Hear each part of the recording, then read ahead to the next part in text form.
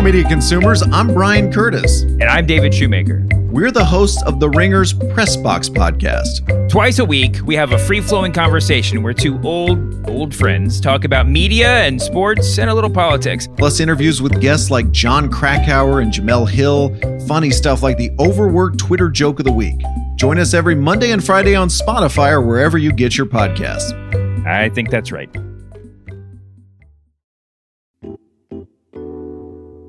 This episode is brought to you by Mint Mobile. Spring is such a refreshing time of year. Flowers are blooming and you're getting your house in order. But now's also a good time to take a second look at your wireless plan, because you might be overpaying. Right now, Mint Mobile has unlimited talk, text, and data plans for $15 a month when you buy a 3-month plan.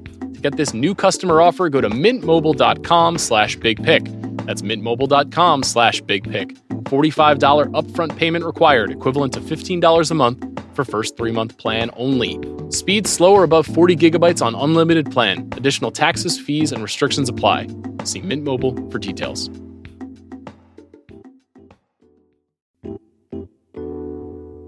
This episode is brought to you by Sonic.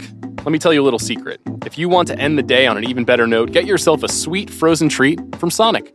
Especially since right now at Sonic, you can get half-price shakes after 7 p.m. when you order online or in the app. That's creamy, soft serve, hand-mixed with your favorite flavors for half the price in any size and flavor. So save on your chocolate shake today, your strawberry shake tomorrow, and your cheesecake shake the next day. Grab Sonic half-price shakes after 7 p.m. now. Exclusions apply. Available for a limited time only at participating Sonic drive-ins.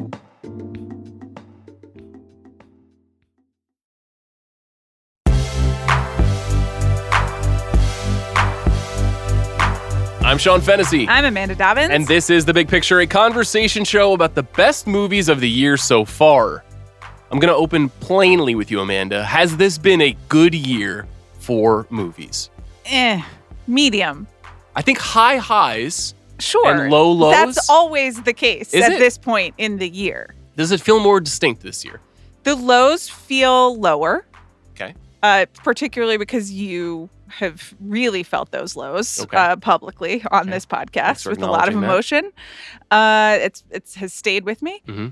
Yeah, I think the highs have been high, and there's also the hope of highs to come, Mhm. if that makes any sense. Like the back half of this year is loaded with things that we're looking forward to, and anticipation is half the fun. Even this month of July Yeah. could offer a bounty of excitement. There have been a lot of very good movies this year. I do feel that the bottom of the barrel has gotten alarmingly bottom barrel-y. I was at a very exclusive club having a fancy Hollywood meeting yesterday. And at that meeting with these very important people, hang tight, one of the people I was having lunch with said, "Are you nervous to be here in the event that someone who you trashed on the pod is also having lunch here?" Which is the first time someone ever asked me that. And I think it was a signal that perhaps I've gotten a little bit hot about the degradation of my favorite art form. I think that you've only trashed Suits and brands. Okay. And that's okay Not with artists? me. No, because if they're artists and they're achieving art, then they are not coming under fire. I guess you trash Adam Driver a little bit for no reason. I didn't. You Stop. did. That was He's that my was sort favorite. of mean. And then who was the other person where you were like, why isn't he being perfect on the movies? Who was it? Ryan Gosling. Chris Hemsworth. Oh, that's right, Ryan Oh, Gosling. both of them. I want more for both of them. Right, sure. We want more for everyone, but I think those are the only 3 people by name Okay. that you've trashed. Well, so you're doing okay. I'm emotionally committed to looking forward optimistically to the second half of this movie year. We have many guests on this episode. The most guests we've ever had on an episode. How many people did we have on the Criterion More than channel this. episode? Yeah. 20, 30, 40 people? No, it wasn't 40. But I maybe think it was 20. I think it was 10. Okay, 10 or 12. 10 is probably the most we can accommodate, but we're going to have all of our friends, many people who you've heard on this show before, many people across the Ringer podcast network. Who do you think will have the best recommendation? Don't look at the sheet. Oh. Don't look at the chart. Don't cheat. Who will have the... Well, but I already did. It's too late. Okay, I who will looked be down. the best guest in your Oh, estimation? Okay. Well, I really like Rob Mahoney's pick. Okay. And then he has hurt me in the past on this podcast. But I think In a past life? in a past life, but he has a unique power when it comes to his movie criticism. So I'm looking forward to that. I'm looking forward to hearing Mallory make the case for her movie, Okay. which I enjoyed, but I'm also like, we'll see. Also, we're never going to leave this studio. It'll be 3 hours. What about you? Well, I always like when Adam Naiman comes to town. Oh, so sure. I'm looking Yeah. forward to Adam Naiman and, of course, Van and many other friends from the Ringer Podcast Network. So let's just go to our first guest, who is, of course, the one and only Chris Ryan.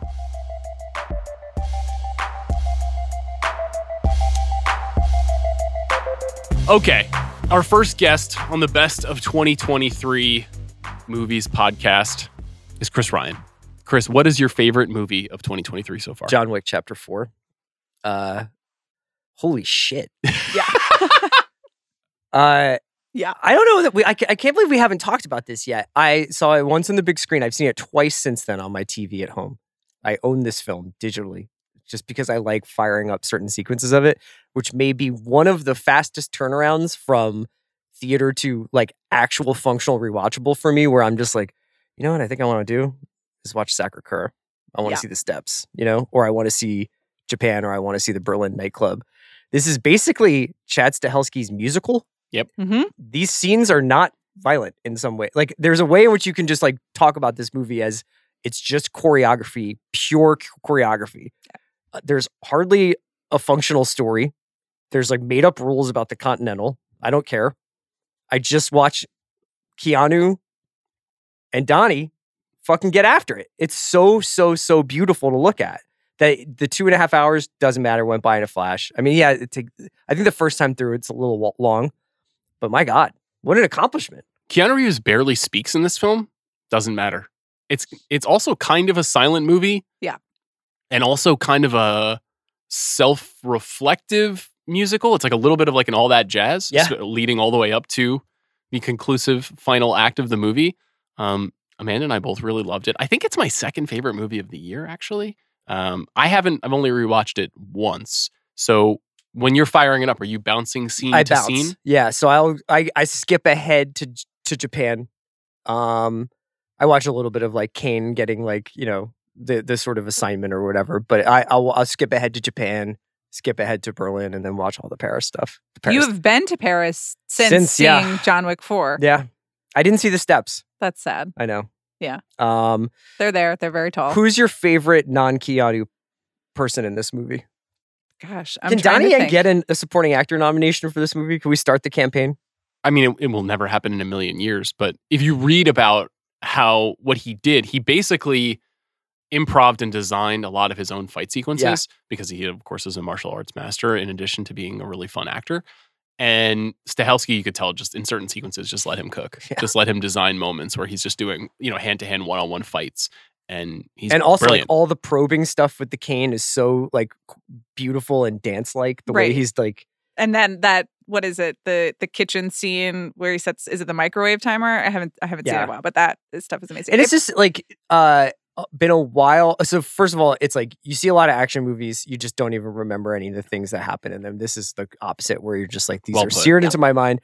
And then the other thing is that like, I think I love the fact that a movie that really kind of changed the parameters of gun violence on screen. Now the gun violence is almost like psychedelic. Like it's not like, to me, the gun violence is completely secondary to the choreography of the action at this point. And even they invent like the flamethrower gun or whatever. I guess I don't know whether they invented it. I think that actually exists, but I'm not really familiar with what it is. But that is so over the top as to be kind of, if not unrealistic. Well, and it's also like, the sport coat or the blazer that blocks bullets. It's like kind of become now like from the absurdist. The first two were kind of like, oh shit, very close hand-to-hand combat feels bone crunching, and this is something much more high level. Yes. But it's a big love letter to a lot of things that inspired Stahelski. It's a big David Lean sequence at the beginning of the film. There's obviously a lot of Zatoichi the Blind Swordsman and Lone Wolf and Cub and all of these gangster movies that he loves, and Sergio Leone and all the stuff that he always talks about. Plus, like that gun sequence that you're talking about that shoots fire, that's just an homage to video games. Yeah. I mean, that's just a first-person shooter / overhead kind of scrolling, an infinite scroll game. and it's beautiful. It's like the choreography is amazing. It's breathtaking. I agree with you that the violence has moved into a kind of abstract state. Yeah, that's the best way of putting it. I don't know. It's kind of hard to tangle with what that means. You know, the series itself stands on its own, right? It could very easily fall into a kind of like, is this problematic for our children kind of a zone? But it feels like the movies have now gotten increasingly operatic and crazy. Yes. That they're on some But other isn't playing that like field. the best case scenario for continuing to go back? Like if it's obviously an ATM machine for the studio, obviously like they're trying to build out the world. There's a TV show coming on Peacock. They're going to make an Ana de Armas movie. Like they're just going to keep making these. They're going to keep making John Wicks. But if you're going to do it, if you've got a filmmaker's like, if I'm going to do these, I want to really challenge myself to think of a different way to shoot this character, a different way to tell this story, go to different places. And the idea that for something that's so frenetic and so quick cutting and so amazing in the first few, and now he's like, I'm going to do these like long sequences of like the steps where it's actually, you're going to experience like the frustration of this guy falling down, going up and falling back down. I don't know. There's something very like primal and elemental about the filmmaking in this that I just really responded to. It's a great recommendation. CR, thank you. Sure. Sean? Kane. They gave you my name. Yeah. I'm sorry. Me too. All right, we're here with Van Lathan. Van, what's the best movie of 2023 so far for you? All right, it comes down to two films. I'm only going to name one, though. Guardians of the Galaxy Volume 3. Amanda's laughing at you. I stand with you, Van. I'm not laughing at you. I'm laughing that I'm sitting here doing this again. Which is different. And I honor you and your feelings and your time. Did you see the movie? I saw the movie. You didn't like it? I have to be honest with you, Van. I loathed it. I really. How? And here's Do the thing. you hate animals? No. So Like, why? how do And you- that's why I was mad. Why did I have to watch animal torture porn? Also, you sidelined the best fucking character in your whole movie, and you put him in weird little animal, torture prison. Amanda, Van is our guest. Sorry. So, look, my only other choice was going to be a movie that none of you guys watched. You didn't see it. Maybe called Sharper. Did you see that? Of course I saw Sharper. Sean has seen Yeah. everything. I Oh, know. that's true. Sharper was solid. I like Well, Sharper. Sharper would have been quite a pick. Yeah, I like Sharper. Do you want to speak on Sharper very quickly? Because I don't think anybody else is going to pick it. It's not bad, though. Okay, so this is what I'll say about Sharper. In the hands of a capable auteur, it's almost impossible to make a bad con man movie. I love confidence scheme movies. Same. I can't think of very many that I don't dig. Dirty Rotten Scoundrels, Matchstick Man. I can't think of very many con men movies that I don't dig. Even Ocean's 11, for large portions of it, is a con man movie as much as it is a heist movie, which they say there's multiple cons running at the same time. This one is a good one. It's not very robust, okay? It's a little lean, which is okay because the performances are great. It'll allow the performances to stand out. The two younger leads, I don't really even know their names. Like I've seen these kids in other stuff. Well, one of them is Justice Smith, I think, right? Yeah. Justice Smith, who was, in Detective Pikachu and was just in the Dungeons and Dragons movie. A love story mixed with a confidence scheme, mixed with interracial stuff. Like just a good movie, a good solid movie. You start watching on Apple Plus, and then you're like, 15 minutes in, like, this was a good decision. You pat yourself on the back. All right, one of the pat yourself on the back type films. Back to Guardians of the Galaxy 3. I'm really sorry. This is your time. Wait, let me just say about Sharper. One, I think you should watch it. I think it's like a B or a B minus. I don't think it's a great movie, but it is a movie that we complain they don't make anymore. Yes. That's a fact. Like when we talk about the fact, see how I stuttered? That's when you know I'm excited. But when we talk about the fact that they don't just make movies with these contained stories anymore that are cool little slices of life, that's a movie that they don't make anymore. With an Oscar winner, with John Lithgow. This is one that you put in a roundup. I didn't get to it, was mad on the podcast, and then I had to watch something else, and I never got to it again, and now I'm mad at myself again. That's on me. It's definitely better than 70% of the movies I've asked you to watch. Yeah. So I apologize. It's just, because I haven't gotten to it, but it sounds great. Good sell, Van. Liked it. But Guardians of the Galaxy 3 is one of the best third movies in any trilogy I've ever seen. It wraps up all the stories pretty well. It's a movie I won't watch again because I do love animals too much. And I was in the theater. People were laughing at me in the screening. I'm in the screening and stuff is happening and I'm going, oh my God. And I'm weeping. It's like I got a dog that I literally fall asleep with nightly. The dog comes in, he goes, it's time to go to sleep, Dad. He jumps up there, we fall asleep together. And then he gets too hot and he gets up and he goes on the couch. What's your dog's name? Bozeman. Oh, I knew this. Yeah. Named after the late, great Chadwick. But I just thought the movie, obviously, it's a guy who had a lot of freedom, not a little bit of freedom, a lot of freedom, so he could do whatever he wanted to. And to see him unshackled like that and really tell his story and finish it off, I thought it was a great experience. So I really loved that movie. Thus far, that's the most fun I've had watching the movie this year. Even though you were crying the whole time. And you'll never watch it again. It was upsetting. I cried a lot, man. I cried at the end. I cried. Did you cry when Florence and the Machine played, just like Sean did? See, I liked it. Oh, I cried. I cried when Rocket touched his head and he went, hurts. That was sad. I was like, yo, what is going on? Like, I was like, have a heart, Amanda Dobbins. I did. That was really upsetting. And I was mad because I didn't want to be watching it. But you're like Quentin Tarantino. You don't want to see animal death on screen. I really don't. Or baby death. Or babies in peril. I had tried to think when I just saw that, I've never seen an animal get, oh no, horses.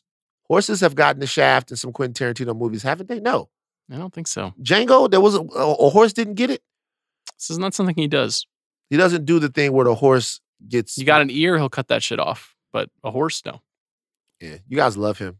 He's coming out with more movies. We love him. You don't love him? I love him. I know your whole situation with this. You're so biased. That's another podcast. Van, thank you so much. No problem. We were gone for quite a while. But no matter what happens next, the galaxy still needs its guardians. Hey, our pal Joanna Robinson is here to talk about maybe not exactly her number one with a bullet favorite movie of the year. There was some negotiation, but you, steward of great art, expert podcaster, you knew how to pivot. So you've chosen a wonderful film to recommend today. What's your favorite movie of 2023? Yeah, favorite with an asterisk, and my lifelong feud with Rob Mahoney will continue. But okay. He took it from me too, but I really like this pick.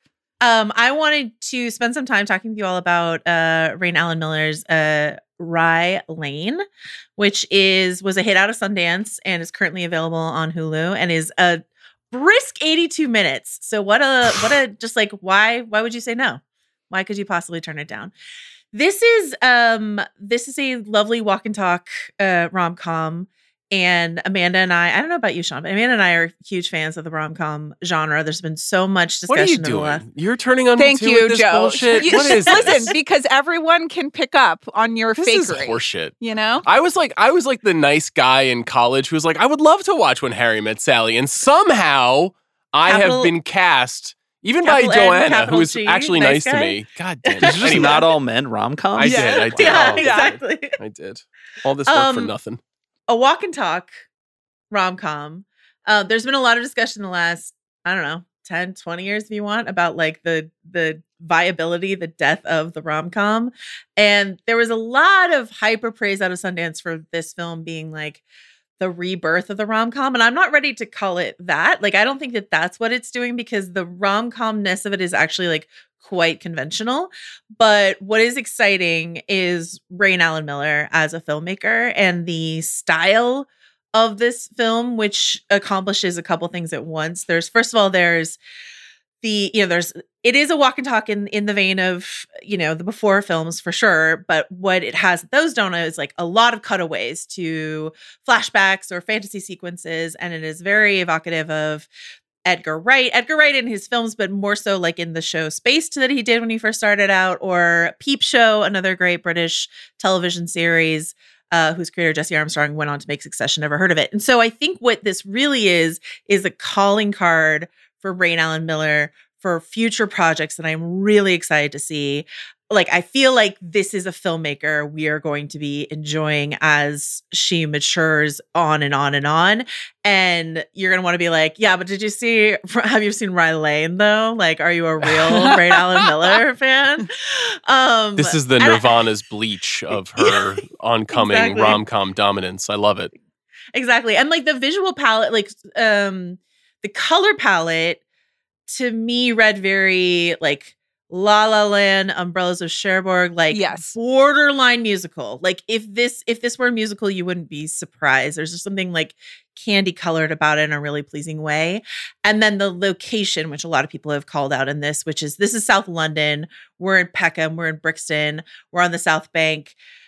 When you do a before film, if you're Richard Linklater and you do a before film and you're walking around Vienna or you're walking around Paris, et cetera, like it's not hard to find breathtaking beauty in those places. And what I love about this ramble through Brixton and Peckham, places that I've spent a lot of time in, is that she is just like excavated or curated just incredibly beautiful tableaus and images from this very specific location. And so it is so cliche to say like, well, it's like New York is another character in this movie. You know, like that's, you want to vomit when someone says that, but like this really is such a specific and unexplored location in a film that I just felt really anchored in the place in a way that I loved. And then David Johnson, who's an actor who I love out of industry, and Vivian Oparah are like give great performances that, you know, kept me along for the ride. So I don't think the writing's going to blow you away. I don't think you're going to be surprised by any twists and turns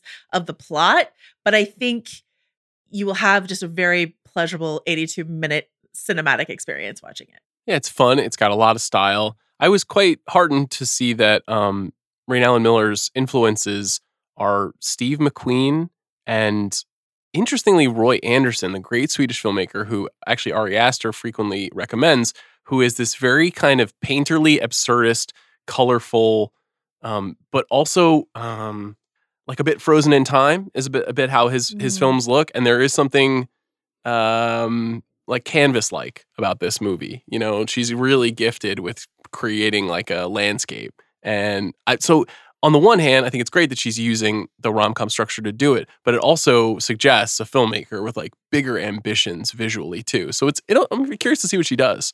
Yeah, as the rom-com steward on this podcast, at least, Joe, thank you for joining us. It is also heartening that she chooses to use the rom-com as a genre, because so much of the straight-to-streaming rom-coms right now just look like absolute trash and are dog shit. I mean, just, you know, there's no art in making the visual image, but there's also no sense of place or personality, which is another reason Joe, I know South London as a character is a cliched thing to say, but this feels personal and feels like two people.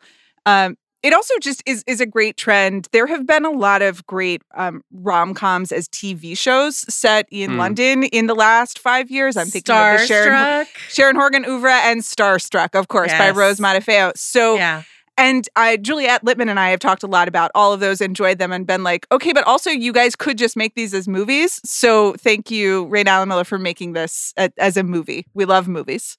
The overpraising, I think, of something like Netflix Set It Up, which is like a lot of people say is like, oh, that saved the world. And I was like, that was fine. It was a very elevated Hallmark movie with some very delightful performances in it. But like something like Starstruck, I would say Rose Matafeo's Starstruck is my favorite rom-com of the last absolutely decade. And this is the closest we've gotten to it in cinematic form. So I think that's a big reason why I loved it. Yeah. Joe, thanks so much. Thanks for having me. Lovely to see you. Do you want to send one more shot Rob Mahoney's way, or? He's got a lot coming for him, you know? I mean, I think the two of us together, sure. I think Amanda could just like easily ruin his life. Yeah. So that's the plan for the rest of the year. How exciting. What an incredible energy to bring, ruining people's lives. Joanna Robinson, thank you. Thanks for having me. How did you guys meet? Oh, it's a pretty cute story. Do you want to tell it, Bub? No, you go for it, Bub. You guys heard of Nothing But a G Thing? It's this fire hip-hop karaoke night. Me and my girls were there a few nights back. We're joined by the legend himself, Adam Naiman. Hello, Adam. There was a tweet the other day. Someone was like, they heard my name come on the big picture and they just turned it off. So we shouldn't use your name to advertise this episode is what you're saying. I think it should be like a Scream voice changer. Hello, Sean and Amanda. Yeah. That would be good. Or a bust out my long practice Chris Ryan impression. I'm ready for that whenever anytime. you are. Yeah, no, not on this episode. The Wayne Jenkins is on the other foot today. Adam, we're talking about the best movies of 2023. Right. You could have chosen any film that was released in this calendar Did year Adam so get far. first pick? Well, the film that he picked had not been claimed Okay. by anyone when he claimed it, which I thought was interesting. And you've chosen Yeah. Fast X, so thank you for doing that. Yeah, the series just keeps getting better. It keeps getting better. I think the more they double down on family, Sure. Yeah. I'm just really sucked in every time. What did you actually choose, Adam? I chose a movie that could have just as easily been the best movie of last year had it been released. And one we're talking a little bit about why it wasn't released is curious, which is Kelly Reichardt's Showing Up. Now, we are all, I think, in this room, relatively fond of Kelly Reichardt. How can we not be? And when First Cow was released weirdly after its festival bow in the COVID year, Yeah. like, that wasn't necessarily a good call, but it was then no one had anything else to watch. So it kind of did well on streaming and got a lot of press because there's nothing else to write about. I don't understand why Showing Up is out now. This premiered at Cannes last year and then showed at the New York Film Festival and got great reviews. I mean, some of the best reviews she's ever gotten. We'll talk about the actual movie in a second. And then they held it for this spring, and all the momentum of 10 best lists and possible awards voting, which, would be a nice new wrinkle in Kelly's career because she hasn't really gotten that much sort of official acclaim in the form of awards and stuff. I just felt weirdly like it kind of got dumped now, which doesn't change the quality of the movie, and the reviews aren't any worse. I mean, if people haven't heard of the movie and you look it up on Metacritic or Rotten Tomatoes, I mean, there's an awful lot of best movie of the year rhetoric around it, but that's hard to do when you get released in June or May. To keep that up until December with recency bias. I doubt I will see a movie I like more this year. And I would have had it at number one last year if I'd been allowed. So we talked about it a bit on the show when it was released. I had a chance to talk to Kelly and Michelle Williams. I'll just share my theory on this is that a little movie called The Fabelmans may have stood in the way of this movie getting a late 2022 release. Nevertheless, I think Amanda and I are pretty much with you that this is definitely one of the 3 or 4 best movies of the year. We both loved it. Why don't you set the stage for what it is and what you dug about it? Sure. I mean, this is a film that is set, in the most exciting place in the world, which is, like an arts campus in Oregon. It's actually shot on a real, now kind of posthumous campus. The art school that it was shot at has since closed, right? When the, since the movie was kind of being conceived and shot. And it's about an artist played by Michelle Williams, who's kind of associated with the faculty, but it's a weird make work job because her mom is kind of in charge and she's sort of a student, but she's so long tenured there as a student that she's almost kind of like an instructor and staff and kind of homecoming queen. It's that idea of being a really adult kind of student. And everybody's kind of a student and they're all kind of caught between studenthood and adulthood and making art for the love of it and trying to have it be some kind of career in business. And there's other people who viewers would recognize wandering around the campus. There's Hong Chow, who continues her streak of never being anything but great in everything. And Andre 3000 and, other sort of hip, cool character actors. And what it's essentially about plot-wise is just how annoying cats are. She has an annoying cat, Michelle Williams, that hurts this pigeon, and then she kind of feels responsible for the pigeon, and that becomes sort of the connective device of the movie, the care of this pigeon juxtaposed against her sculpture making. But at the risk of sounding pretentious, which this movie is not, it's about art. It's about the reasons that people make it, the physical process of doing it, how much of it involves a community, how much of it is a lonely sort of venture. And the community part is what's so funny about it because it's in this perfectly realized little microcosm of weekly wine and cheese receptions and everyone's making flyers and everyone's being supportive and secretly super judgmental and super competitive about everybody's little slice of attention. And it's just a completely fully realized, inhabited miniature little classic. You know, I mean, this is a filmmaker who's tried her hand in genre. She's made a credible Western. She's made a pretty good thriller. She's done a kind of, like really sort of contemporary intersecting triptych movie with certain women. I mean, she simply doesn't miss. I don't think she's made a bad movie. And I can't say that about another American director who's been working since the 90s. Even the big ones who we love on this show, have had movies that have dipped below a certain quality control line. She has not. I feel like you clicked with this one more than some of her other work too. Is that fair to say? This is certainly my favorite Kelly Reichardt film, and Adam, it's what you said, that it is quite literally about art in a way that makes it like a process movie, and it's not pretentious. It's fascinating, and you get to watch someone who is incredibly gifted make a film about the process of making stuff and how physical that can be, and how much can get in the way of it, and like what a drag it can be in the logistics, but also how that is a necessary part of creativity. And for me, all of the mundane aspects of it, like, unlocked the emotional, and the kind of source of inspiration in a way that like a more highfalutin movie would have been very off-putting. So I thought it was really exhilarating. Sean and I talked about the sculptures that our Michelle Williams characters makes are done by a ceramicist named Cynthia Lottie, and they're also, it's just the way that those are used in the movie is just very beautiful. So I loved it.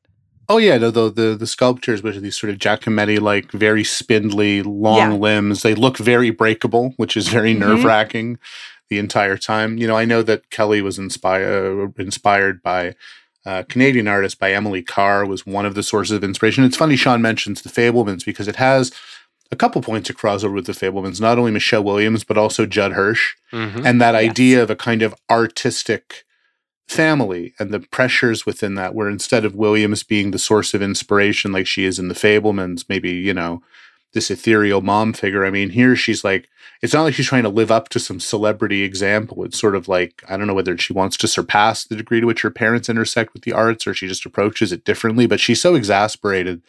And just a word about Michelle Williams, like, not like she lacks praise and she's been Oscar nominated, but her collaborations with Reichardt are miraculous. Like, I don't know of a better director-actress pair. I'm not even just talking about female directors. I mean, just a better director-actress pair in American movies. And this is such a funny performance because of how ornery she is. Yeah. She's ornery, tired, frustrated. There are shots of her just like eating like pasta salad that she's brought from home while staring into the middle distance at work. Just howling. It's a dry kind of humor, but she's really funny. And in a just world, it's the sort of performance that she'd get awards hype for, as much as for the kind of overwrought stuff in The Fabelmans, a movie that I like, by the way, but no question which one she's better in for me. The thing I like about it, among many other things, is that it's probably the clearest evocation I've ever seen of anyone who's worked in a creative field before, and this wild clash of ego and insecurity that is at play, where she knows she's talented, she's incredibly well educated in the art form that she's working in, but all of these little choices, some that are made by her and her lifestyle, and some that are made by other people, thinking specifically of when one of her ceramics is burned in the kiln by Andre 3000's character, and her discontent over this is like such a pure expression of when the person you work with is just like kind of fuck something up, and you're like, God damn it, if only you could have just done your job, we could have had something good here. And that is not a shot at you or Bobby, by the way. No. I'm thinking of more external situations in my life, but nevertheless, I thought that was such a specific and beautiful rendering of something that everyone who has ever been close to something like this really understands. And for listeners, they should know that like accidentally burned by Andre 3000 in a kiln is about as dramatic as this movie gets. Sure, yes. And which is, I think, why it's so wonderful, because it doesn't artificially inflate stakes, and it also doesn't punch down and make fun of art making. It's like when you're in something, it's your project. And it's okay that ends up becoming your whole world, even though it's a small world. And the other thing I just want to say that I love about it is in the background of almost any shot, any scene, you see all these students. Some are like roughly the Williams character's age. A lot are younger, right? They're just making stuff. Yeah. Like physically palpably making stuff. And you can imagine a version of this movie that would make fun of what they were making or use it more as a kind of sight gag or as a running joke. They are funny because we don't see them in their completed form, and we do kind of wonder like what the hell they are. But they're so beautiful and intimate and detailed, and you can see people working on stuff. And there's something quite, just the fact that it's such a tactile movie of people doing things physically and it's not computer pixel related art. I know that seems like a dumb read of it, and I know that that's not necessarily the intention, but there's something like very, very wholesome and very sort of genuinely inspired about all the images of artistry and art making in this movie. It's something that culture doesn't focus on enough, or it makes fun of, you know? It's a great pick, Adam. Yeah, I'm glad. I just want to make sure. So The Flash is number 2 for you? Yeah, I thought that The Flash really drew a bead on this very interesting idea of multiverses that I haven't examined before, and I think it really speaks to that studio savvy that they released that one and not Batgirl. No chance that the one by pretty good filmmakers might have been good, because I think we're all going to live with The Flash for a long time and think about it and study it and watch it over and over and over again. Adam, thank you for entering the Speed Force today. We appreciate your service. Yeah, see you later, guys. I can't figure out what class this is, but I really want to join it. Thinking and movement. Ah, you're Lizzie, right? You made that nice flyer? I haven't gotten to read the article yet, but I made the flyer.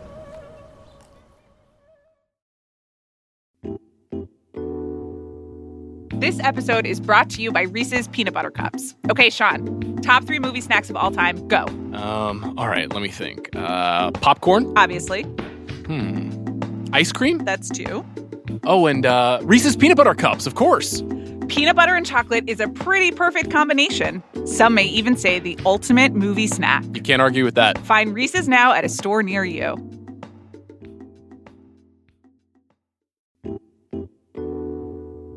This episode is brought to you by Sonic. Let me tell you a little secret. If you want to end the day on an even better note, get yourself a sweet frozen treat from Sonic. Especially since right now at Sonic, you can get half-price shakes after 7 p.m. when you order online or in the app. That's creamy, soft serve, hand-mixed with your favorite flavors for half the price in any size and flavor. So save on your chocolate shake today, your strawberry shake tomorrow, and your cheesecake shake the next day. Grab Sonic half-price shakes after 7 p.m. now. Exclusions apply. Available for a limited time only at participating Sonic drive-ins.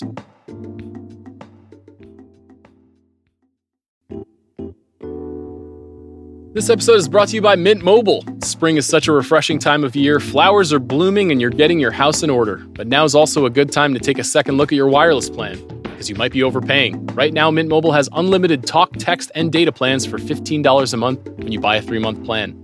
To get this new customer offer, go to mintmobile.com/bigpick. That's mintmobile.com/bigpick. $45 upfront payment required, equivalent to $15 a month for first 3-month plan only. Speed slow or above 40 gigabytes on unlimited plan. Additional taxes, fees, and restrictions apply. See Mint Mobile for details. Okay, Mallory Rubin is here. We're here to talk about your favorite movie of 2023 so far. Is this your honest favorite movie, or would you have taken something else if you could really do it? I think it depends on what we mean by favorite. Because if you had said, what was the movie that you thought was the best so far, I would have picked Spider-Verse. Okay. But which someone already is did. the best movie that I have seen this year. However, I am perfectly content, dare I say thrilled, to make the case that Indiana Jones and the Dial of Destiny is the most satisfying movie-going experience I have enjoyed this year. Why? Because, as we discussed very recently, right here on this podcast, where you two screamed at each other for an astonishing span of time, once again about the Holy Grail. 1, Harrison Ford is one of the most beloved, cherished, important, and good-looking movie figures in our shared history. I adore him. He's very important to me. And 2, relatedly, Indiana Jones as a character, Indiana Jones as a movie franchise, seminal, central to our lives. And to get an installment like this that feels like a proper and fitting send-off for Harrison Ford as Indiana Jones, as Henry Jones Jr., for the franchise, maybe full stop, for this version of the franchise featuring Indy, is something that not only I'm really grateful we got, but that felt important coming off of Crystal Skull, a movie that we have all revisited and have a slightly higher opinion of than we did back in 2008, but would not have been the way I wanted the Indy journey to end. And so we not only got a great adventure, we not only got to have fun with our friends watching Harrison Ford at the fucking movies, we got a kind of emotionally impactful in a surprising way farewell to a figure who is essential in our shared movie-going experience. What can top that this year? If we look at July 1st as the cutoff, this movie gets in just under the bar for the first half of the year. Just do this thought exercise with me. When we get to Amanda's end of 2023 and you've compiled your list of the 800 films that you've seen, where would you think Dial 800. of Destiny will sit? Mal makes a convincing case for the satisfying nature of it. And it's certainly, to me, the best blockbuster I've seen this year, or the most satisfying. I do understand and saw firsthand like the artistic achievements of Spider-Verse, but I am not versed in that character in the same way that I'm versed in Indiana Jones and or Harrison Ford, again, to Mallory's point. So yeah, to me, it's the most big budget fun that I've had at the movies up until July 1st. But we have some other things coming, even in a big ticket sense. Didn't answer my question. Where will it sit in the ranking of your top 800 films of the year? Maybe top 25? Okay. Top 20? Where I do you don't know. It's a stacked back half of the year. It is. I'm not judging you. Where do you think it will land for you? I have no idea, and frankly, with respect for the question and love for you, I don't give a shit, because right now, this has been a violent recording session. I am. We should do this more often. Sincerely thankful that I got to enjoy this movie. I got to feel good about where the franchise stopped, and I had an excuse to revisit every prior Indy installment, which is like one of the great joys that you can experience as a fan of movies. It really is. And so anything that gives us the impetus to spend time with Harrison Ford's filmography, with the Indy franchise, it's like, what a win. What a win for us as movie fans. That's really true. Prepping for It's Harrison just a joy. Ford week or 2 weeks has been the most fun that I've had prepping for podcasts in many years. Maybe that's a lesson that Hollywood should take in their pursuit of franchise storytelling, is to only continue to make franchise movies whose previous editions we want to spend more time with, as opposed to all of the movies that have ever existed before being up for grabs in terms of franchise expansion. Is this your pitch for Regarding Henry 2? We did pitch Regarding Sean earlier this week on the show, and we're in development on that. Chris is going to learn about quiet luxury. It's very exciting. Surgeons. Mallory, thank you so much. Thanks, guys. You're the best. Water displacement.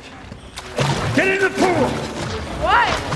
Help me open the door! Well, they didn't get out the doors. Get in the pool! Okay, I'm getting in the pool. Help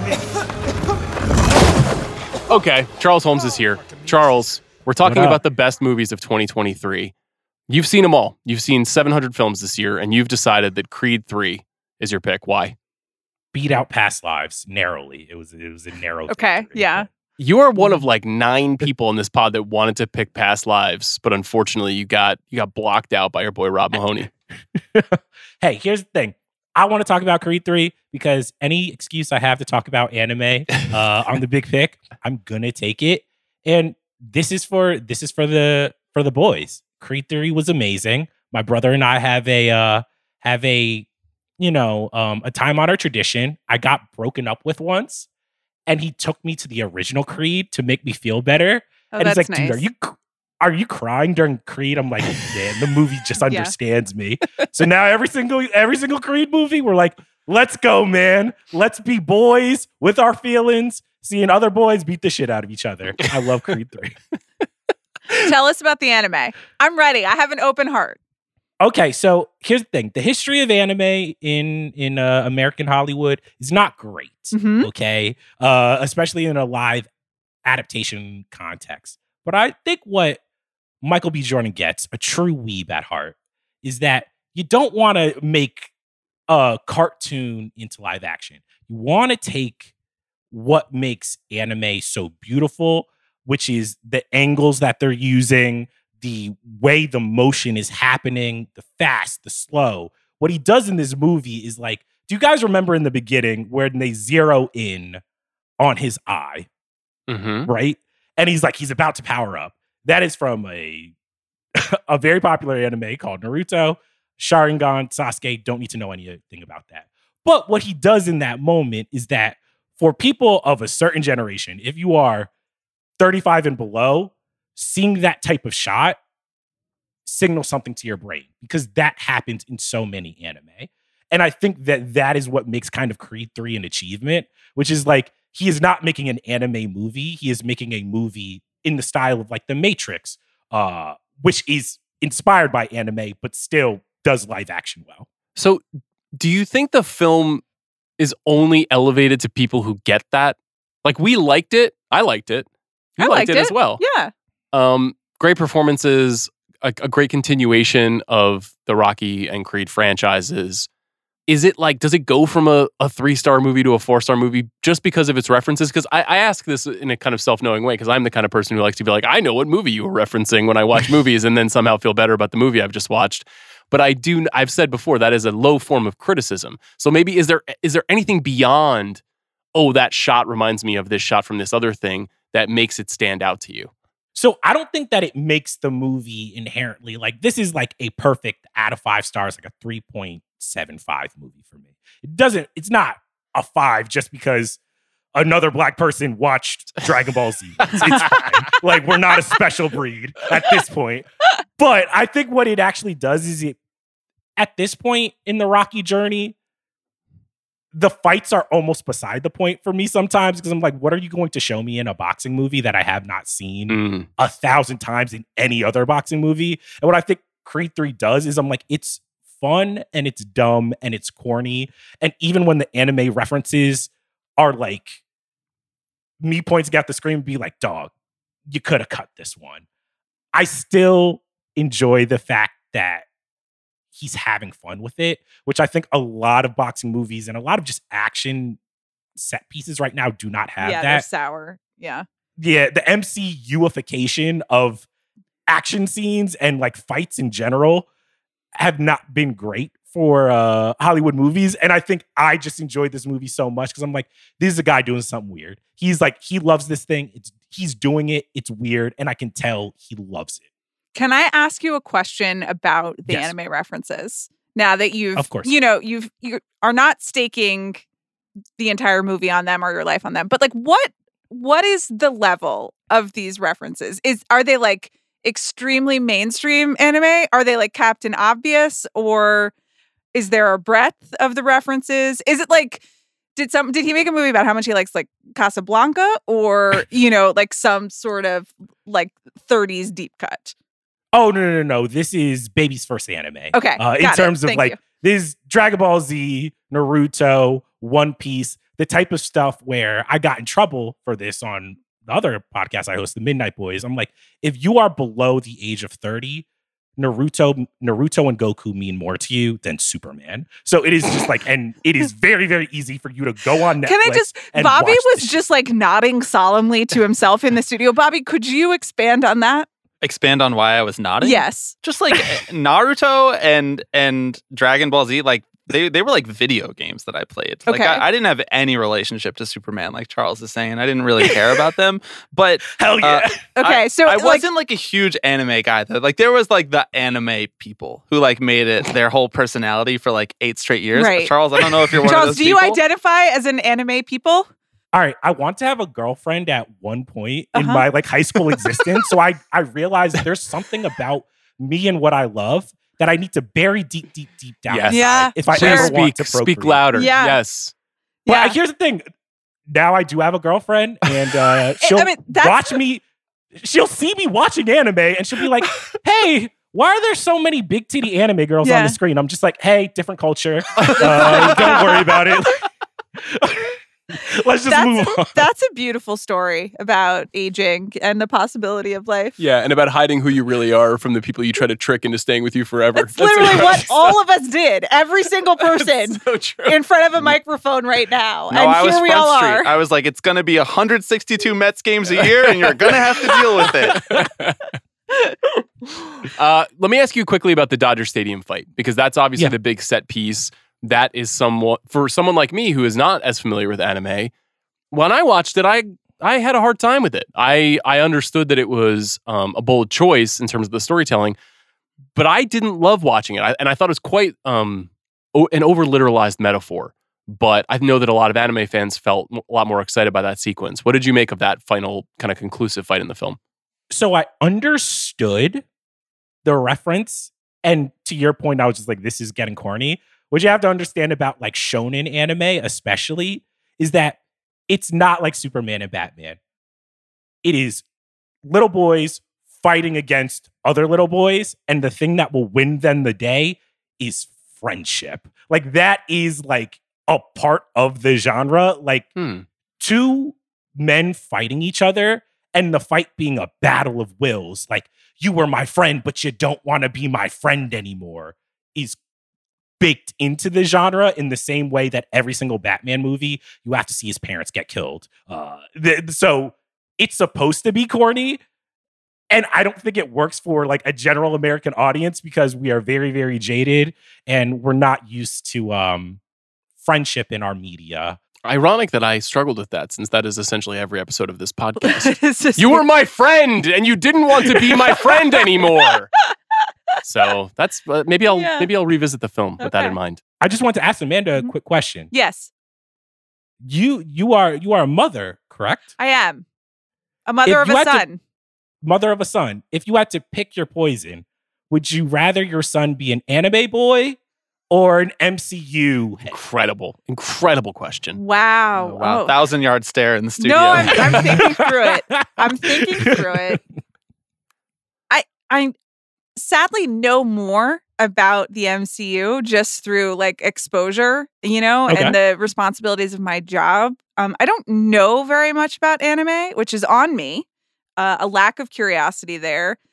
It seems like there's more possibility for creativity and something in anime.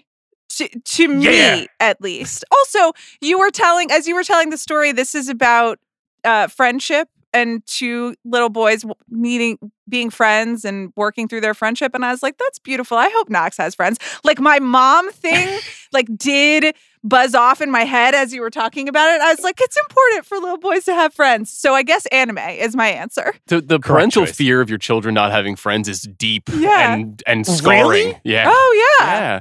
Because they also they do this thing early on. Like they don't really have language yet. It's not their fault. But when you introduce children to each other around like 1, 2, 3, it's called parallel play, and they don't interact.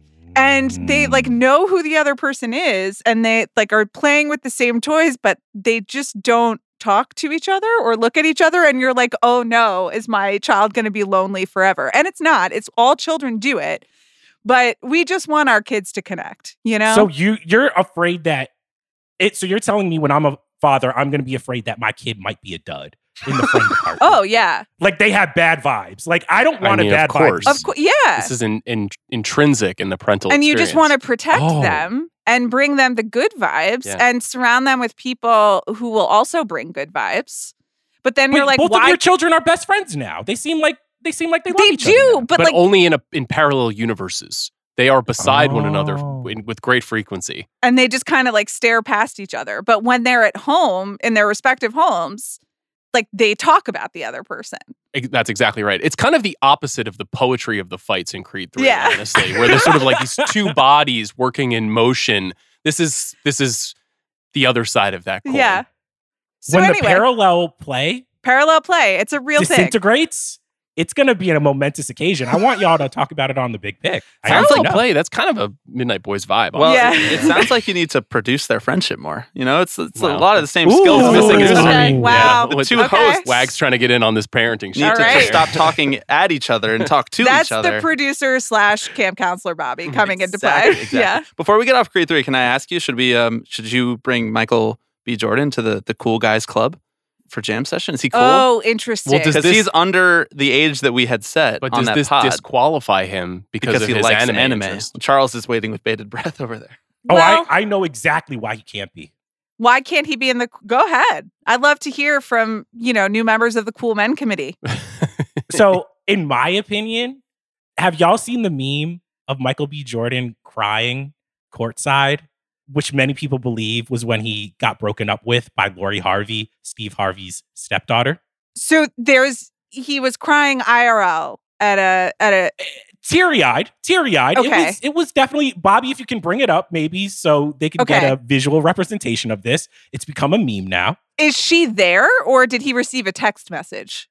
We don't know. Okay. This was post-breakup. This is some of the most relatable shit ever, though. Getting dumped by Lori Harvey is very Sure. worthy of tears. But crying courtside, no matter how in touch with your emotions you are, no, is not cool. This is wrong. The new masculinity tells us sad otherwise. boy. He's in the sad boy club. Yeah. You can be a cool sad boy. No, you but guys you are both can't wrong. be a sad boy, and that's also cool. I'm That would be my- frankly stunned to hear you say this, Charles.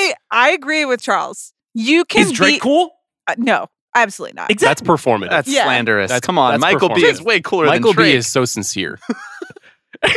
I'm frankly I'm hurt by both of you. He's I so expected handsome. more. He's so handsome. The new He is- masculinity is he is fucking really real handsome. and cool and accepted. All right, I feel like Yeah. I was at the forefront of that shit like 15 years ago. Of the new Where I was like, masculinity. these artists need to get their feelings into their work. You've invented new masculinity. No, is I what know. you're saying. Well, maybe Whoa, maybe whoa, I okay. did. To Maybe be I did. fair, I was on Wikipedia after I watched The Idol last night. I was on Oh, the House boy. of Balloons Wikipedia, and your boy Sean Fantasy's name was in the criticism. He's been a sad boy. About The He's been Weeknd? at the forefront. I've been writing about these people for I know. years. Can I tell you guys though that like one of everybody's takes about I liked The Weeknd better when he sang about date I rape didn't and say wouldn't that. leave his No. like cave in You Canada. don't bring is like the watch actually takes not to the a big cool picture. look. Just so because I was there too. I No. remember when you were doing the sad boy criticism, and even then, The Weeknd was a weirdo who didn't go outside. Okay. Charles and I are aligned on this issue. I do not stand with Chris Ryan. I regret asking the question, Charles. I'm sorry.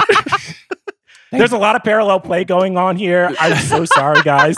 I messed up the vibe. Charles, thank you so much. This was wonderful. Thank y'all. You see that man right there? Do you remember him? You gotta block out everything and be in the moment.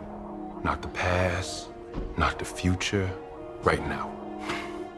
Okay, Rob Mahoney is here. He of the NBA Group Chat podcast, among many other pods here across the Ringer Podcast Network. He of the thieving of films from Amanda Dobbins in movie Wow. drafts. He of the owner of the most requested movie in this episode, the best movies of 2023. And we granted it to you, Rob. So what is your favorite movie of 2023? Past Lives with a Bullet. But how many people did I have to fend off to claim this title? Essentially every other person on the podcast, Yes. including me, Rob Mahoney. We meet again. We do meet again. Hello, Amanda. Look, you're both been very gracious Yeah, to this grant time, me this this. time we're joined in appreciation for one of the best films of the year. But why did you pick Past Lives? I just think it's like a definitive modern romance right out of the gate. Immediately, you walk into the theater with that kind of feeling. It pays off in ways that are just honestly like really exhilarating. Yes. And you're going to walk out of the theater thinking about Nora's life, thinking about your life, wanting to talk to people about it, wanting to think about this movie, and just wanting to kind of revel in what a miracle this is. What were the circumstances under which you saw it? Did you know the hype? Did you have any details of the story? Were you just like, I know that smart people think this is good? To break it down. I knew a little bit of the hype. I had heard some of the before sunrise comparisons in the ether, which for me is a pretty serious allegation that you got to live up to. I walked into it solo at like a 10 p.m. weeknight screening. Hell It was yeah. a packed Yeah, house. psycho behavior. Love it. Absolute psycho behavior. But you know what? It was a room full of psychos, and we were all digging it and crying and experiencing What it was together. the breakdown of people on dates, people with friends, other psycho solo? viewers? I mean, I'm going to guess it's mostly dates in that circumstance, Okay. but there's some psychos in there. Okay, You know, that's there are good. definitely on my row several other psychos I can report. Okay. How many people do you think in that screening met afterwards, solo people, and now are still together? Oh, wow.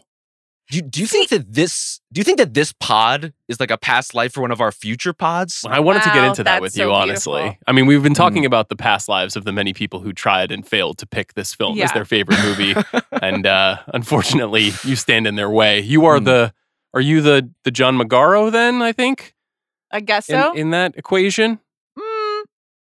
I guess that seems Does unfair. Do Greta you play Lee's a lot of character- Does PlayStation? You got to go straight for the heart like that. You gotta- Look, I felt a little seen in that moment. Sure. You know, Yeah. How would you handle that situation, Rob Mahoney? I would like to think I would have the grace that Arthur does over the course of this movie. But to, you would go along. I wouldn't go. Right. I wouldn't go on the bar, like the very signature scene that it opens with of the three of them at the bar together where we're Right. kind of all wondering what they are to each other. Absolutely not. Would not attend that particular gathering. You and I are agreed on that. Well, I like that you identified as the Magaro character because, you know, what if you're the Greta Lee character in this film? You know, like Right. if I were the Greta Lee character, would I entertain Hae-sung? Would I accept this? Because there is, I think, an unexamined aspect of this Sure. story is the kind of creepiness of, hey, it's me. I'm in America now. Can we get together? Which is Right. a little surprising 24 years later. Well, there's that moment when she comes in and finds her husband playing PlayStation, and he continues to play PlayStation as they have a conversation. And she's like, "You're right. He's definitely here for me." So, like, there's this unspoken. They both kind of suspect it. It's implied that they've had at least like one conversation about it, but she's kind of accepting it. But the knowledge also suggests that she's maybe not totally closed off to the idea of it, Okay. you know? Do you have a Hae-sung in your life? Is there a person that lingers from your past, Rob? I don't. And, you know, certainly Nora's story is much more layered and complicated, given that it's like this love triangle on top of an immigrant story, on top of, I mean, honestly, you could go pretty deep in terms of analyzing like the narratives under narratives with this one. I can't say I have a Hae-sung in my life, but you never know. It's never too late to find your Hae-sung, I think. I revealed I have a quasi Hae-sung when we talked about the film at length. Do you have a Hae-sung in your life? I don't have a childhood sweetheart. I have done or did like briefly do the long distance thing. So I could relate to that like kind of middle part of it. Yeah. Where it's the idea of the person more than the actual person, which is another, to Rob's point, like layer of this story and kind of what you imagine romance or a partner to be and like what you can create in your head versus like the lived reality of every day. I think that portion of the movie, I've never seen anything like it in terms of really isolating that long distance romance in that exact pocket of time to the point that I really need to know who on the staff was responsible for the exact Skype lag that they recreate over the course of this movie, because it's impeccable. And if you were there, you certainly know. I'm with you. It's better than any MCU third act that I've seen this year from an effects perspective. As far as like the discussion afterwards, if you saw this solo, what did you do? What recourse did you have? Because I was in a similar spot. I saw it very early at a screening and I was like, fuck. Yeah. And now I'm alone with my thoughts on this film. Now, thankfully, Amanda and I were able to talk at length about it. And then I got to talk to Celine about making it. But I assume you have any friends, Rob? Do you have some friends? I don't know. There's a couple in the mix. Has Waz but- seen Past Lives? Great question. I actually need to hit him up about that. I could see him being into it. Like the first NBA free agency pod that you guys do, just like Waz, hold on. That'd be great. Hold on. Have you I know seen Nikola Past Vucevic Lives? just got signed, but we need to talk about Past Lives, please. You think Vuce has seen Past Lives? Absolutely not. I feel like he might be touched by it now that he has You the think so? stability for the back half of his career and 3 more years in Chicago. Well, show me the person who would not be touched by this film, I think is part of its power. You know, like everyone has these fork in the road moments in their life. Everyone has, if not a Hae-sung, like some version of that they've entertained. I mean, it's so evocative for that reason. Maybe I'm mischaracterizing Vooch. Whereas everyone, lol. Okay, I don't even know who we're talking about. But everyone does have also like some past version of themselves that they're no longer in touch with, that they Yes. feel, you know, in some way or another like a choice they made, big or small, or some other like future that could have been, which this also taps into. What an ending. What did you actually cry? I did cry. Yeah. That's beautiful.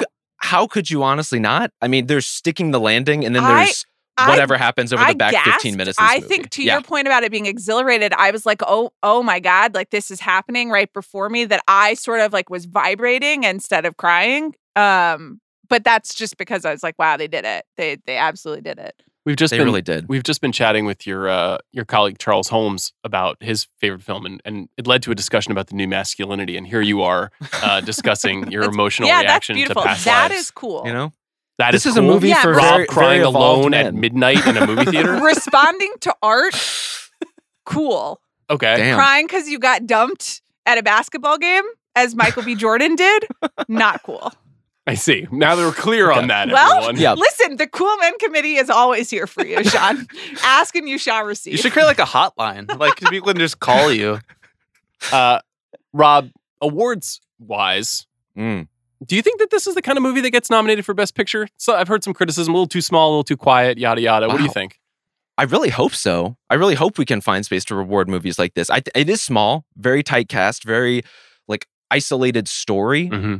But I think the degree to which they nail the kind of 3-track nature of it, I think is incredibly impressive. Where, Nora's kind of engaging with her feelings as they relate to like, am I feeling nostalgia for the place I grew up in? Am I feeling a sense of like longing for this relationship that I never quite got to have because of this long distance situation? Am I feeling something real? And the fact that you can nail all of those beats, the fact that you can have a cross-continental story, I don't know. Is the range of human emotion small to you, Sean? It's quite vast, but I will say I'm not sure that the Ringer staff is a 1-to-1 with the Academy voting body in terms of taste. Yeah. So that's even true. though 7 or 8 of us are desperate to claim this movie as our fave, I'm curious. I'm optimistic, but I don't know. Well, what about on the acting front? I mean, I think Greta Lee is probably going to get some buzz at some point, but there are 3 sensational performances in this movie, to be honest with you. I agree. I think has the best opportunity. You made a very strong pitch. I'm very hopeful.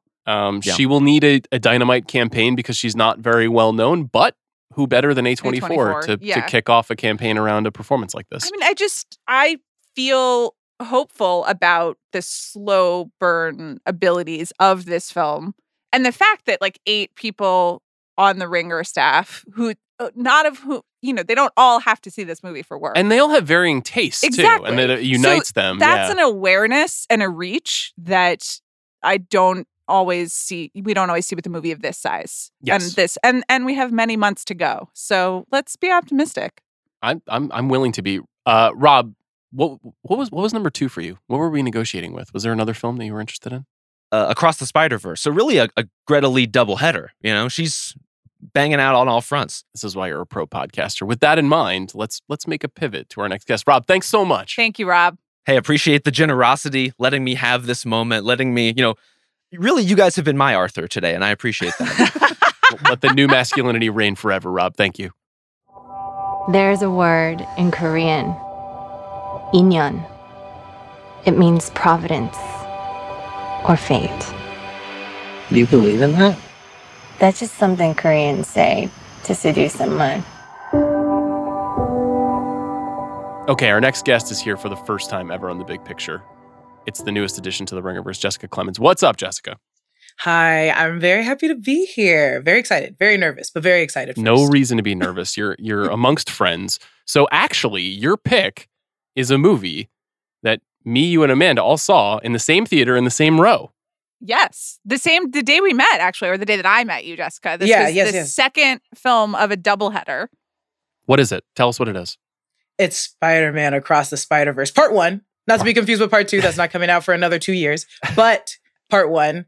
I also wanted to ask, do you guys think I love this movie. I love this movie in general, but we did see it as a double feature, and the first movie we saw was The Flash. Yeah. Did that persuade us with, I mean, I will always love Across the Spider-Verse, but I was like, oh, I love it 20 times more now. It's such a good question. We did talk about that when we talked about The Flash and how it was just Bummer Town and I got my spirits lifted after Spider-Verse. But I was so in the bag for the first Spider-Verse film that I feel like it didn't really meaningfully affect my take on it. What do you think? No, I don't think long term it affects your take. I think in the moment, maybe you experienced a little more uplift because that's what you needed then. But no, they are an interesting double feature. One being very bad and about the multiverse and how to do that badly. And then one being very beautiful and good in Spider-Verse. What did you respond to, Jessica, in Spider-Verse? I love, like you, I love the first one so much. I think the Spider-Verse movies do something for me that unfortunately like Marvel and DC and a lot of Sony properties can't. And it's like reaching this multiverse level through animation, through great voice acting, through so many great mediums, even excelling in diversity that grabs my attention completely every time. A big part for me in films and why I'm in films, people listening, I'm a Black woman, is diversity in media. And I think this movie did such a good job the first time around, but then the second time elevated it to a part where I was like, this is universal. And I love this. And I love that I can speak to so many different people and also just do it in a beautiful, beautiful way. So that's what spoke to me. What expectation did you have for it? Because after the first film, I was like, well, nailed that. They don't have to do that anymore. And then in the immediate aftermath of its success, they were like, yeah, we're making this a trilogy. And I think one criticism that you hear of the movie, which I think is very fair, is that it's just a part one. It's a cliffhanger. It doesn't resolve the story that it builds. So like, I assume you knew that going in, as well versed as you are in this field. Did that make it easier to enjoy it because you knew what you were getting yourself into? I did know. I immediately was just like, oh, it's part one, so there will be a huge cliffhanger. I was aware that was going to happen, but I think it didn't really affect me too much. All I really wanted was I knew we were involving so many different Spider-Men. Even the first trailer that had 500 plus different Spider-Men in the like Spider-Man Citadel. And I was like, okay, this is a lot of characters. How are we going to do this in under like 2.5 hours? And that was my biggest nerve. I was like, we have so many people we're introducing and I don't know how they're going to do it. Because we also want to leave the theater emotionally tied to each of them, or at least more than half. And I was like, you have like 12 new characters. How are we going to be emotionally tied to each one of them? Do you feel emotionally tied to 500 Spider-Men? No. Okay. Well, the interesting part is I got tied to like the weird ones, right? So like as soon as we saw Spider-Cat, I was like, oh my gosh, I'm obsessed with this. Whatever happens to that cat will directly affect me in the future. But I think it was more so like, I was like, I need to know why Spider-Punk is going to be so important to me. And I got a lot of it in the movie where there's a great article that has been going around where they're talking about how quick Spider-Bite and Spider-Punk were to assist Miles, where Gwen and Peter B. Parker were not. And I was like, oh, this is two people that were genuinely like, we don't need to know that much information and we're here to support you in any way. And I was like, that speaks to me. So now I'm connected to these two characters that have together 12 lines. We didn't really talk about when we talked about the movie that Daniel Kaluuya's voice acting performance, which is one of the best parts of the movie. Like you have a much more of an affinity for voice acting and animation than I think my co-host does. But we've maybe not nailed like what is a great voice acting performance. And this one has a lot of distinct ones. Like how do you define it? How do you think about it? Oh, that's such a good, I love this. I'm obsessed with this because I love voice acting, but it was, I think what they did really well in the direction was they had the characters, but then they had the actors and the voice actors put so much input into building their characters that the characters kind of mimic the voice actors to a T. So we have Daniel Kaluuya that's from Camden, and they were like, you know what? Punk was really big in Camden in the 70s. Why don't we just actually have this character really tailored to Daniel Kaluuya? So it's Daniel Kaluuya, 70s punk rocker, playing Spider-Punk. And I think it was so important for that character to be Daniel Kaluuya because it came out so well. All of that chillness, all that coolness, even with Pavitra Prabhakar, I was like, this is a character that is so tied to the voice actor that they just ended up bleeding into each other and it made it so seamless. A bad example of voice acting is go watch the CGI'd Lion King with Beyonce. Sure. That was tough. I hear you on that. It was. Yeah. I talk about it enough, so I don't mind people coming for me for this, but it is really bad. Van just brought this up too when we were talking with him. He was just like, that maybe not that specifically that performance, but part of the problem with that movie is that the voice acting is not very strong. But it takes you out. It does. What you're saying is that that in the Spider-Verse, they have the ability to tailor the characters to the actor and vice versa. Yes. Whereas like Beyonce is playing Beyonce, playing Nala in the fourth Lion King. You know, it's just 100%. Like so many iterations of things that there's no personality for anyone there. Do you think that the way that the story is concluded will change your opinion of the first film? The second, you mean part 2, how it's going to end completely? Well, that's a good question. I don't know, because when I went into the second one, I was like, the first one was so good that I was like, if the second, I don't think the second one's going to be as good. And it got better for me. Yeah, me too. So I think the third one is going to do the same justice, where I'm like, oh, this is one of my favorite trilogies where it just continuously gets better. And I think it might be better than the first one, but I don't think it still deters me from being like, they're all my favorite. They're all very good. They're all 110% for me. But the third one might be better to me than the first one. Does that make you anxious at all? Or you just live in a place of positivity and you're just like, things can be good? I'm just trying to learn from you. This is I'm amazed because I would be anxious. It's so interesting. I think after the second one, I trust them too much. And maybe that's gonna be my downfall. I hope not. I trust them so much. They put in so much work and they did such a good job. They went above what I expected. So I was like, whatever they do in the third one is gonna go way above my imagination, way above my pay grade. So I'm really interested in it. But I'm also saying like this is for Across the Spider-Verse. This Spider-Man trilogy in particular. If you give me another trilogy, I probably have notes and I probably won't have as much faith. But this one, I just have too much faith in. They keep stunning me. They keep shaking me. Where are you at on the Kraven the Hunter trilogy? I don't want to talk about it. Okay. I don't want to talk about that. I don't want to talk about that. What was your number 2? What was the second movie you were going to pick? Easy. Beau is Afraid. I love Ari Aster. I love Ari Aster so much. I actually listened to your guys' podcast when you guys went over Beau is Afraid, and it was such great points. But it was so beautiful. And again, I just like visual storytelling so much. And this was something straight from, it felt like a visual from a book. And especially when they're going through the scenario, when they're doing the live theater, I stopped breathing. I stopped moving at it. It was so beautiful. The narrations were great. I love the different type of interpretation it has. I love that he made it off of like a little short film. It was so good to me. And I ate it up and I watched it twice in theaters. I love it. You're one of the only people I know who has seen it twice in theaters. I respect that. But I know many people who have seen it and even admired it, but did not want to watch it again. I might be talking about myself. We'll talk more about that soon.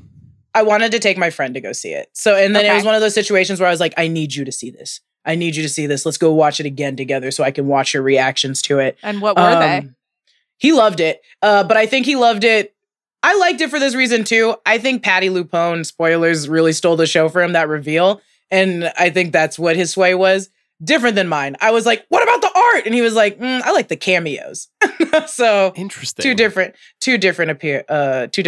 directions, I guess. We're kind of twinned on these because Beau is Afraid is a big one for me, and Spider-Verse, probably my favorite movie of the year. So we're letting you have this. But Jessica, welcome. You're now in the Big Picture Club. Thanks for doing this. Oh, of course. Anytime. Thank you. And if I could remind it for you, if you could remind me of what I felt before. And Miguel. The whole thing was his idea. Right. And who's Miguel? Oh, he's like a ninja vampire Spider-Man, but a good guy. A vampire good guy. I'd be good. Okay, it's time. It's time for the three of us, Bobby Wagner in studio, Amanda and myself, to make our picks for our favorite movies of the year. A little caveat here. Many of our favorite movies have already been selected by our colleagues. And so much like last year when I did this with a bunch of people, I think I ended up picking one or two movies that maybe weren't at the tippy top of my list, but were near the tippy top. So I'll go first. Okay. My quote unquote favorite movie of the year so far is Beau is Afraid, which is Ari Aster's magical, much maligned object of controversy about Freudian despair and the destruction of our cityscapes and the loss of masculinity in the modern world, and Nathan Lane being the man, among many other things. I'm so interested in this movie internally and externally, like what it is as a movie, and what the experience is like, this 3-hour literal odyssey across time and space, and also how it went into the culture and then went out of the culture. Yeah. And there was a big month there where I was like, this is the only movie that exists. And then I don't know that many people that saw it. So it was a big $35 million A24 production, very tightly focused in the worlds of film criticism. Ari, of course, one of the great young filmmakers in the world right now, has been lauded by the likes of Martin Scorsese, made his name on horror movies. This movie is kind of a horror movie, but more of a psychological freakout, I would say. When we talked about the movie on the show, it was with Adam Naiman, and so Amanda, you and I have not discussed. That's true, but I have seen it. So what are your thoughts on Beau is Afraid? I texted you after I saw it, and I think the gist was that I can't say I enjoyed it or I enjoyed all of it. Okay. I did enjoy parts of it, and I really admired it in the end, which was surprising for me, because this was the other thing. Was the giant puppeteered penis that you most enjoyed? I mean, what did you most enjoy? That was funny. Okay. And is that a spoiler? It does arrive in the third act. You already spoiled Mariah Carey. So Okay, when you tweeted that photo, I mean, I guess they spoiled it because Ari Aster and Mariah Carey posed together at the premiere. There is a Mariah Carey needle drop near the end of the film that is a majesty. And that was transcendent. Yeah. Parker Posey was incredibly funny. I surprised myself by liking that second act sort of animated, artistic Fantasia, basically, even though it is probably the most indulgent. Well, I don't know. It's hard to pick a most indulgent part of the movie, but I think that's also the point. It is the most movie. audacious part, I think. Yeah. There were parts where I was like, oh, this is really interesting. I always think Joaquin Phoenix is good, even though he's incredibly off-putting on purpose in this. I just liked it as commitment to a project, like the project of Ari Aster. And I found it like the most fascinating in terms of trying to figure out what he is saying, both about his own filmmaking project and like about his life. And I think he's been rightfully circumspect about the personal inspirations. At the same time, it's clear that all three of his movies are like deeply personal. There are some themes that are consistent that he manages to communicate, and like you know something else is going on, and how he is processing, whether it's, the fact of having a family, like losing family members, trying to like grief, loss, being a person in the world.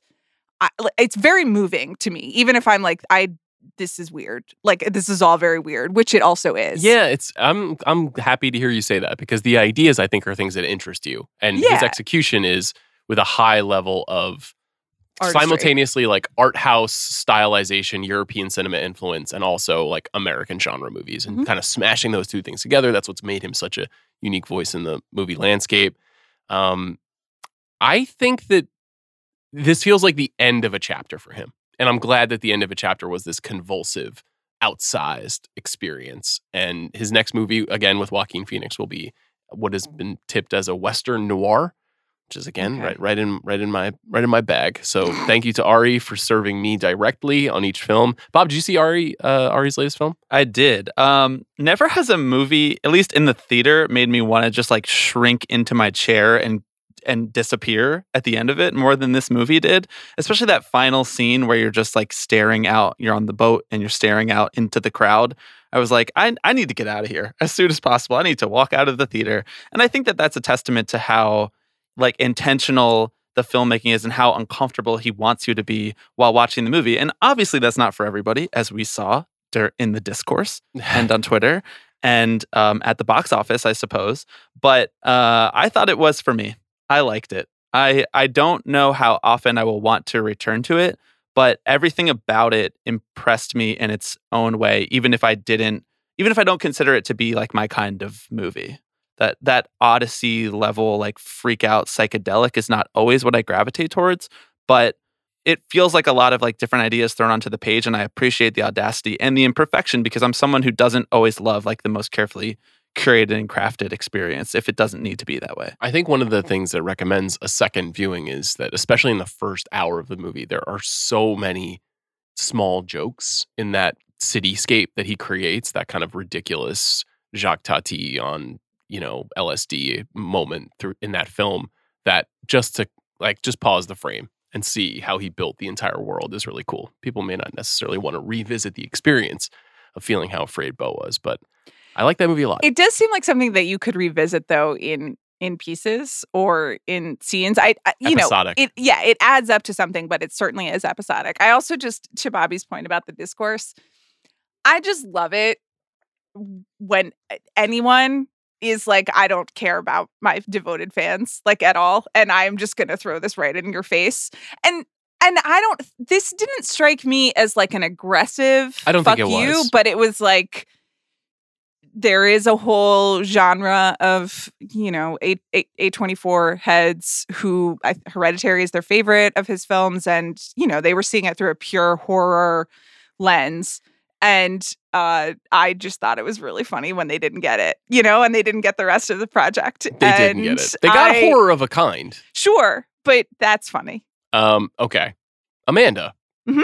what is your favorite movie of 2023? I'm going with Asteroid City, which I sort of stole from Bobby, so we Swiping can do it this right out together. from under me. Bobby, you were just saying you don't love like carefully curated, specific representations That's of that. not what I mean. No, I know, but and I understood what you meant in that moment, and I was also like, it's really funny that you and I both loved Asteroid City so Right. much. Asteroid City is, of course, Wes Anderson's latest film, starring Jason Schwartzman, Scarlett Johansson, Tom Hanks, literally everyone else under the sun, and we devoted a whole episode to it with Adam Naiman.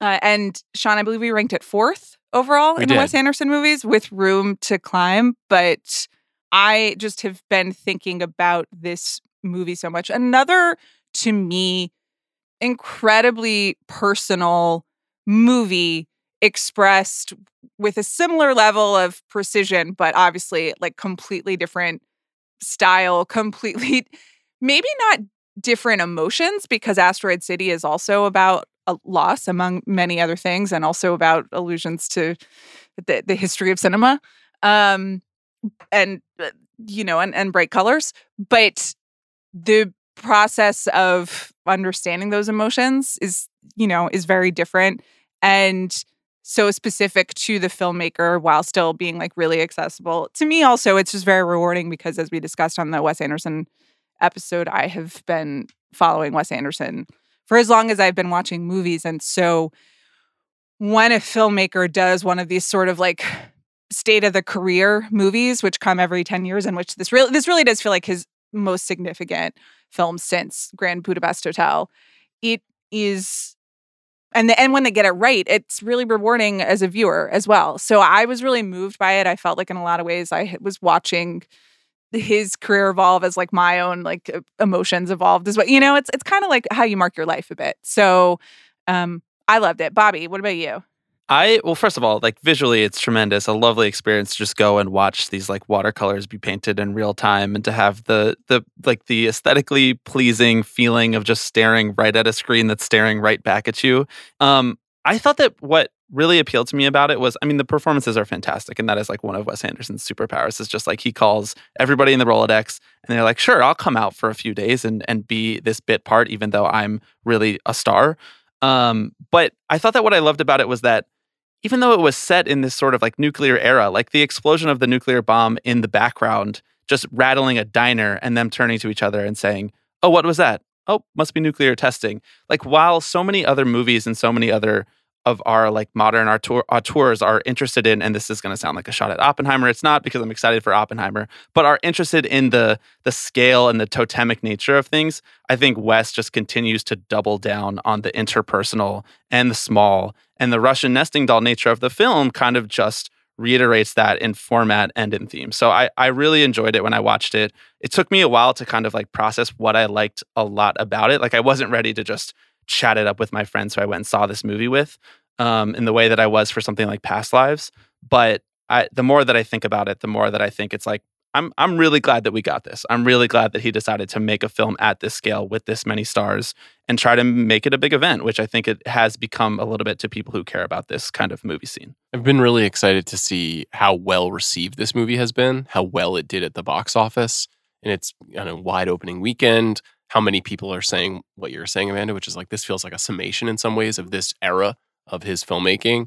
I really need to see it again. I still haven't seen it for a second time, and I felt I mentioned this when we discussed it. I felt slightly off put by the fourth layer of the nesting doll. You know, I was like, it felt a bit to me like a hat on a hat, which I know is sort of the point and what he was sort of commenting on. And I know that it is very self-referential, but I think with maybe another viewing or a couple of viewings even, I'll maybe better understand what he was trying to do. I think I felt pretty clearly what he was trying to say, which is as these massive moments are happening in the world at large and the way that we are trying to tell stories is a complicated way of refracting them. It's really about the very small moments in your life. If you are a husband and a father and your wife dies, that is really the only thing that matters. And then how you process that information. Like obviously the Schwartzman and ScarJo performances and relationship in that film is kind of like the cruciform key, you might say, to understanding how the film works.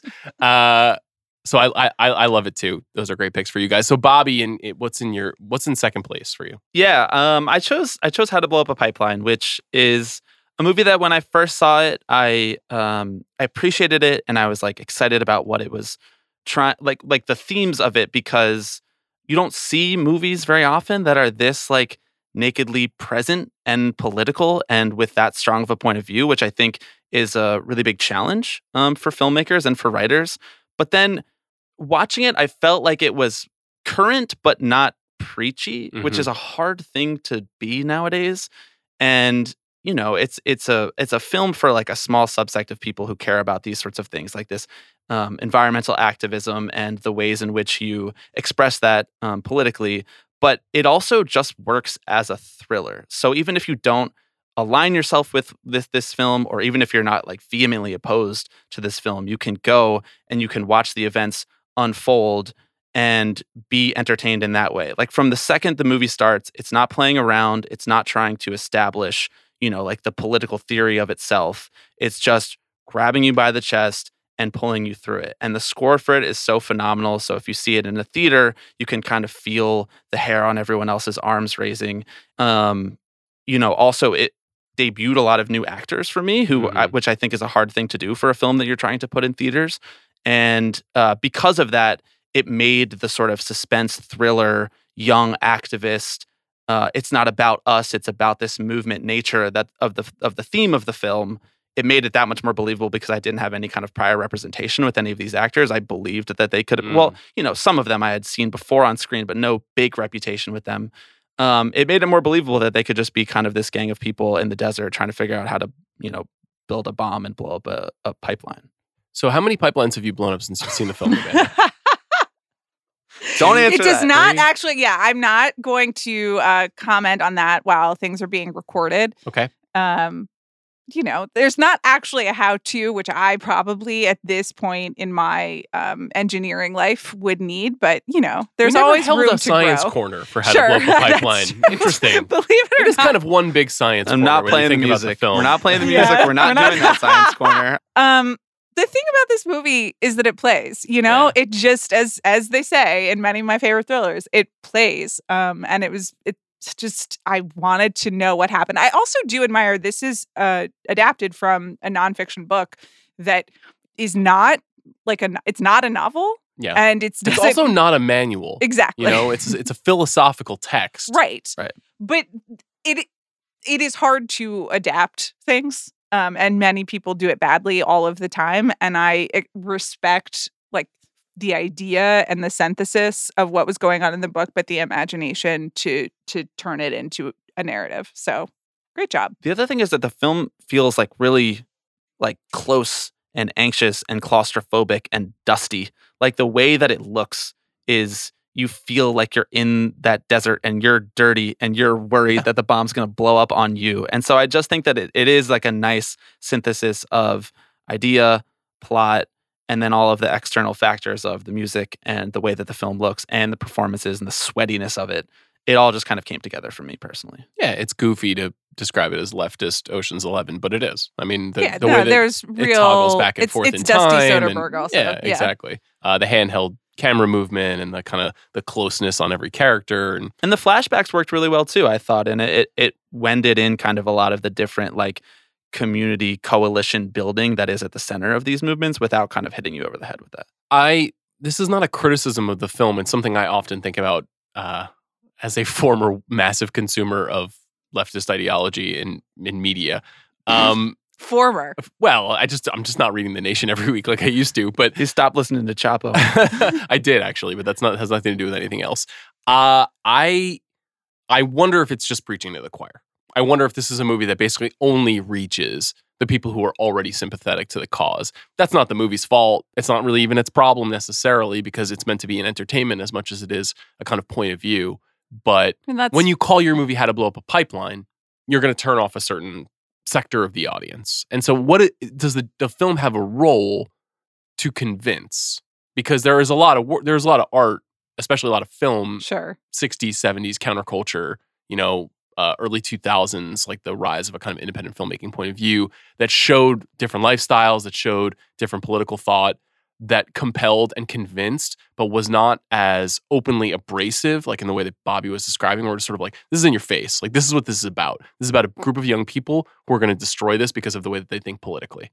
I take your point, but I think what this film does, while also being aggressive in its narrative structure and in what happens in the movie, it is refreshingly not annoying in the sort of pull quote ideology. The characters explain why they're doing it, and there are a lot of stakes, and there is, a youthful energy and radicalism to what they're doing that, as we said when we were doling out the rest of these movies, I was like, Bobby should pick this one. He's just a lot younger than me. That's easier to sell.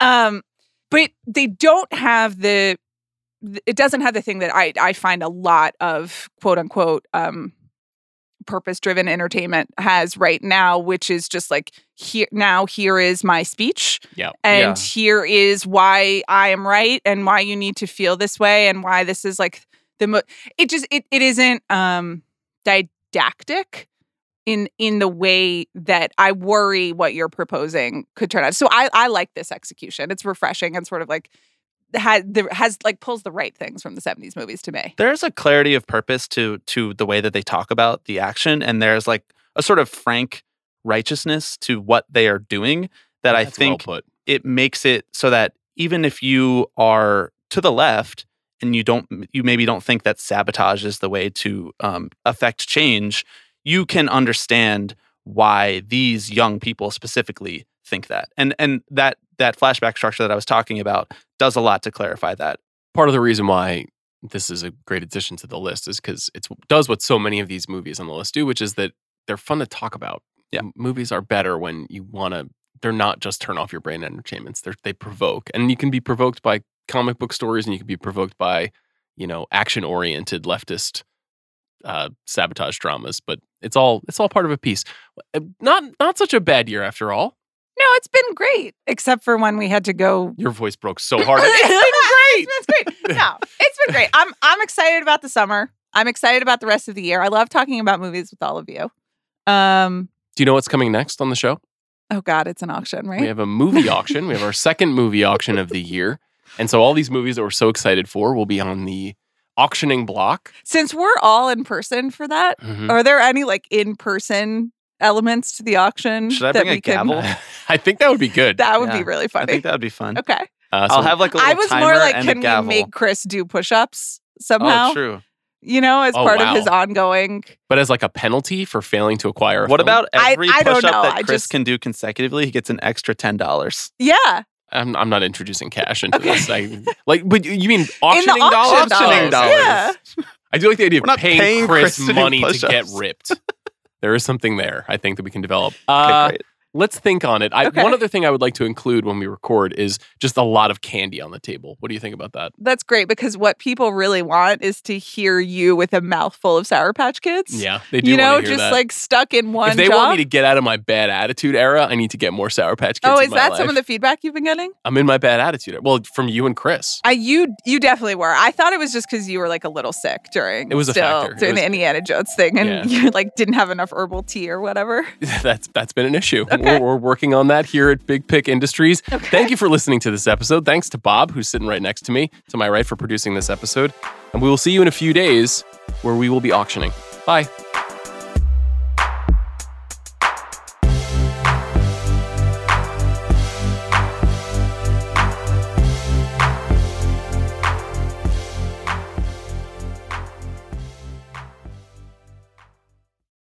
This episode is brought to you by State Farm. You might say all kinds of stuff when things go wrong, but these are the words you really need to remember. Like a good neighbor, State Farm is there.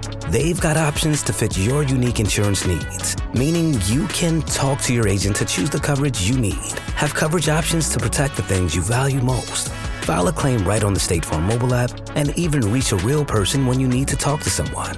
Like a good neighbor, State Farm is there.